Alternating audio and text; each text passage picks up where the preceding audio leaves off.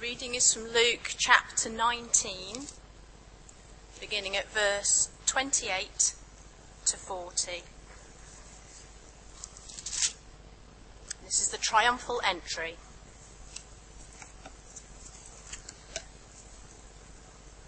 Luke chapter 19, beginning at verse 28.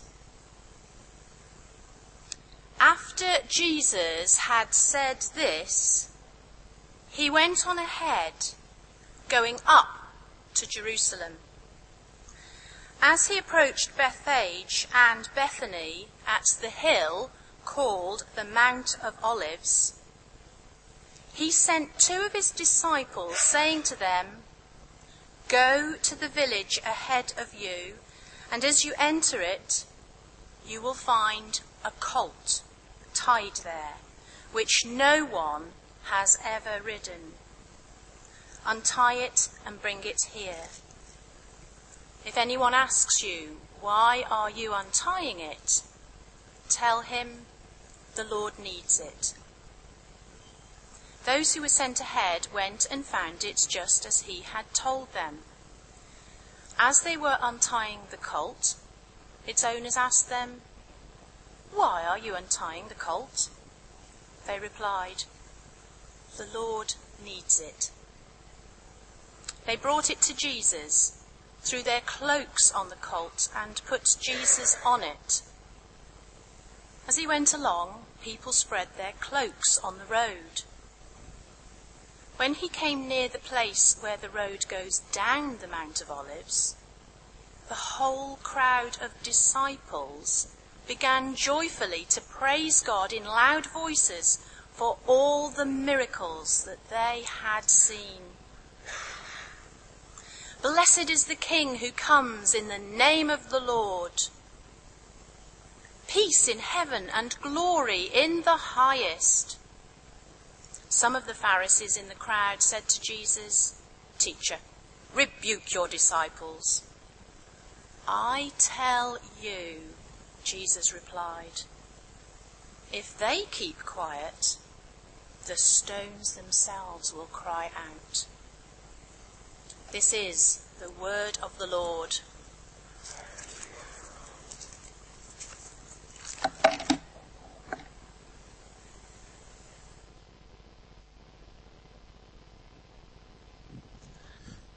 Hello again. Well, I'm going to begin with a joke, and today I'm venturing into slightly more adventurous territory. Okay? I've made fun of men a few times, so I'm going to try and redress the balance. I might live to regret it.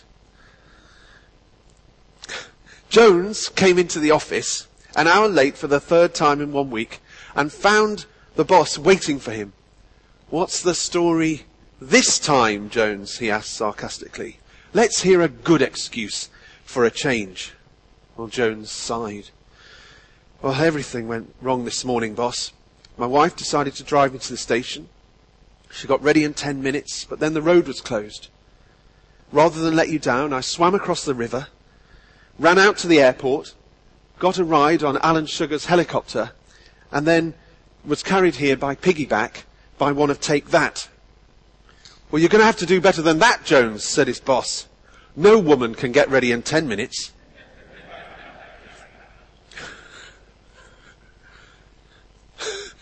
Well, you did laugh.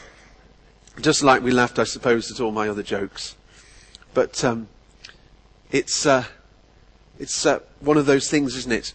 Arriving can be a good thing, but it can also be quite a taxing thing. Today's reading from the Bible is about an arrival, but it's no ordinary arrival. Several weeks ago, when we, as a family, arrived at our hotel in Hong Kong, I remember being struck by the amazing nighttime view across the harbour from the hotel foyer. I mean, people said that we would be struck by this, but it really is quite an unmistakable and brilliant sight. And after dinner we went for a stroll along the promenade and we took in the view, looking out towards Hong Kong Island and where we were going to explore the very next day. And our excitement increased. We were really getting into this and we couldn't wait to go and explore. Well, today we've heard words from the Bible that for most of us will be incredibly familiar. The part of Luke's gospel story that tells of an arrival. Jesus' triumphant arrival in Jerusalem. Now, Jesus and his fellow Passover pilgrims, they'd been on what can only be described as an epic journey across country. And as we join this journey and the story at this point, they reach the top of the hill called the Mount of Olives. Now, the chatter of the pilgrims must have intensified as they realized that their epic journey to the Passover was nearing its conclusion. The heat must have taken its toll on them. But now they move from barren desert into the lush green slopes at springtime, a little bit like outside here.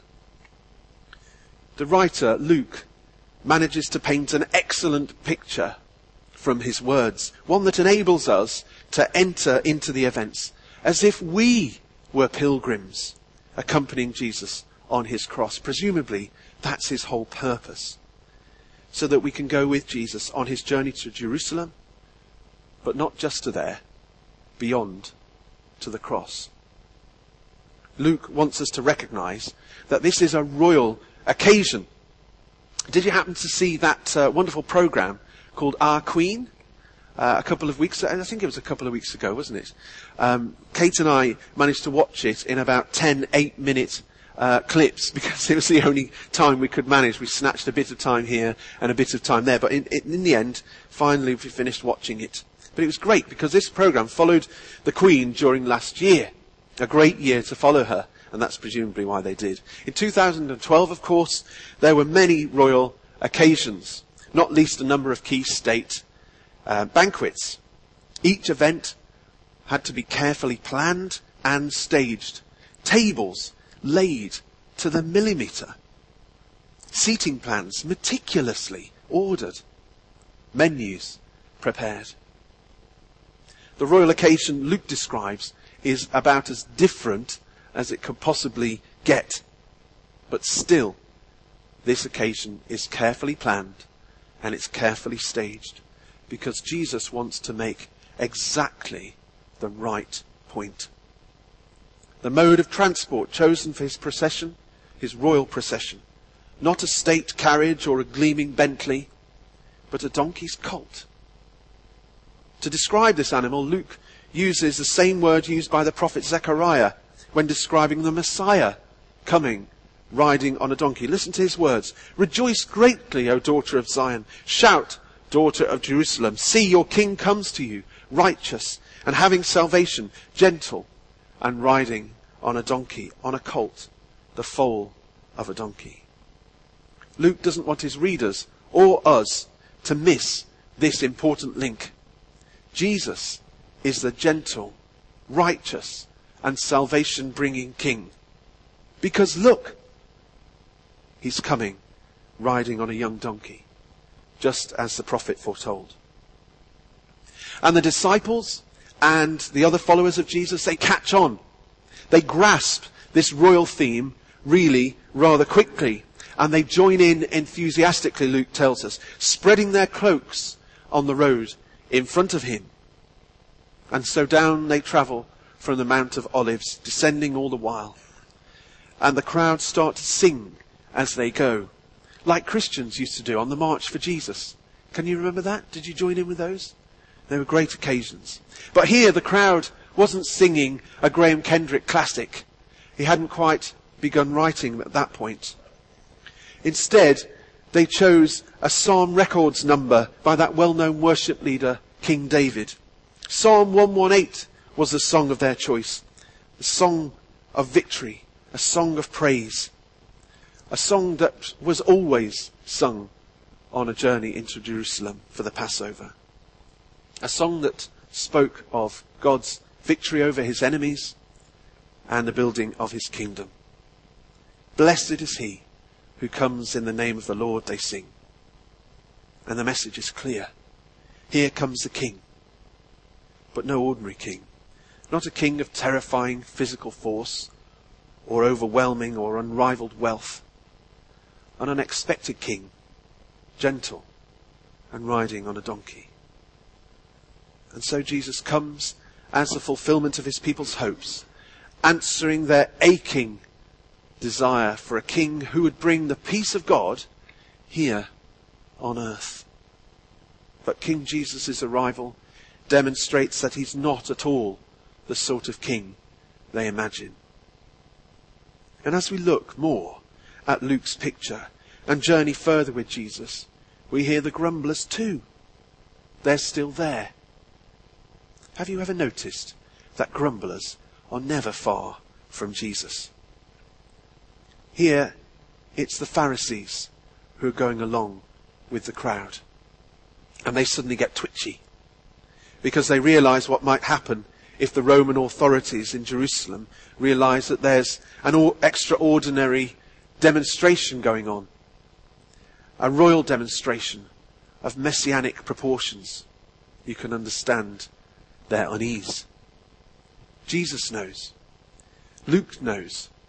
And we all know what awaits this newly arrived king when he arrives in the city of Jerusalem. And it's not pretty. And of course, that's precisely why Jesus puts on this royal parade. This celebration is required because it shows that Jesus is coming to bring God's salvation through the giving of himself on the cross. The journey on a donkey hints at a far more demanding journey, a journey not into the city, but out of the city, towards the place called the skull. A journey of self-sacrifice and death, because this king was born to die. But at that moment, the crowd know nothing of this. The significance of it passes them by completely, because they expect other things from Jesus. And if they had realized, then they would have been confused and anxious, which is precisely what they do become in a matter of days. And so, thanks to Luke, we experience this extraordinary royal occasion as his readers, but as if we were pilgrims too along the way. And as we follow Jesus into Jerusalem, a number of questions present themselves to us. Are we just going along for the trip in the hope that Jesus will fulfill our hopes and our dreams? Are we ready to sing a song or a psalm of praise, but only as long as Jesus does what we want? There's no doubt that the long, often desert-like road of our lives gives us plenty of opportunity to sort out our motives for following Jesus. I can certainly say that's been true for me, and I'm sure it's going to continue. But are we ready not just to do the easy, the showy and gratifying thing of throwing our cloaks in front of him, but to follow him into controversy, trouble, and even death? This is the way that Jesus calls us to go. But all too often, we follow the easy route. We want to spend our whole time spreading our cloaks for Jesus, staying in the good times, getting the spiritual buzz, the worship high, the everything's all right feeling. We want Jesus to keep on arriving in Jerusalem, like a DVD stuck on a loop. And this puts pressure on the church, because we want to keep on providing opportunities for this to happen. And if it doesn't happen, then the sad thing is that people go in search in other places to satisfy their spiritual urges. There is great pressure on the church to provide spiritual gratification. And I think there's something very dangerous about this, because the moment things get tough or difficult, then we naturally go in search of a more satisfying route. And yet Jesus calls us to follow him on the difficult and the demanding path to the cross, to be pilgrims of self-sacrifice, not gratification.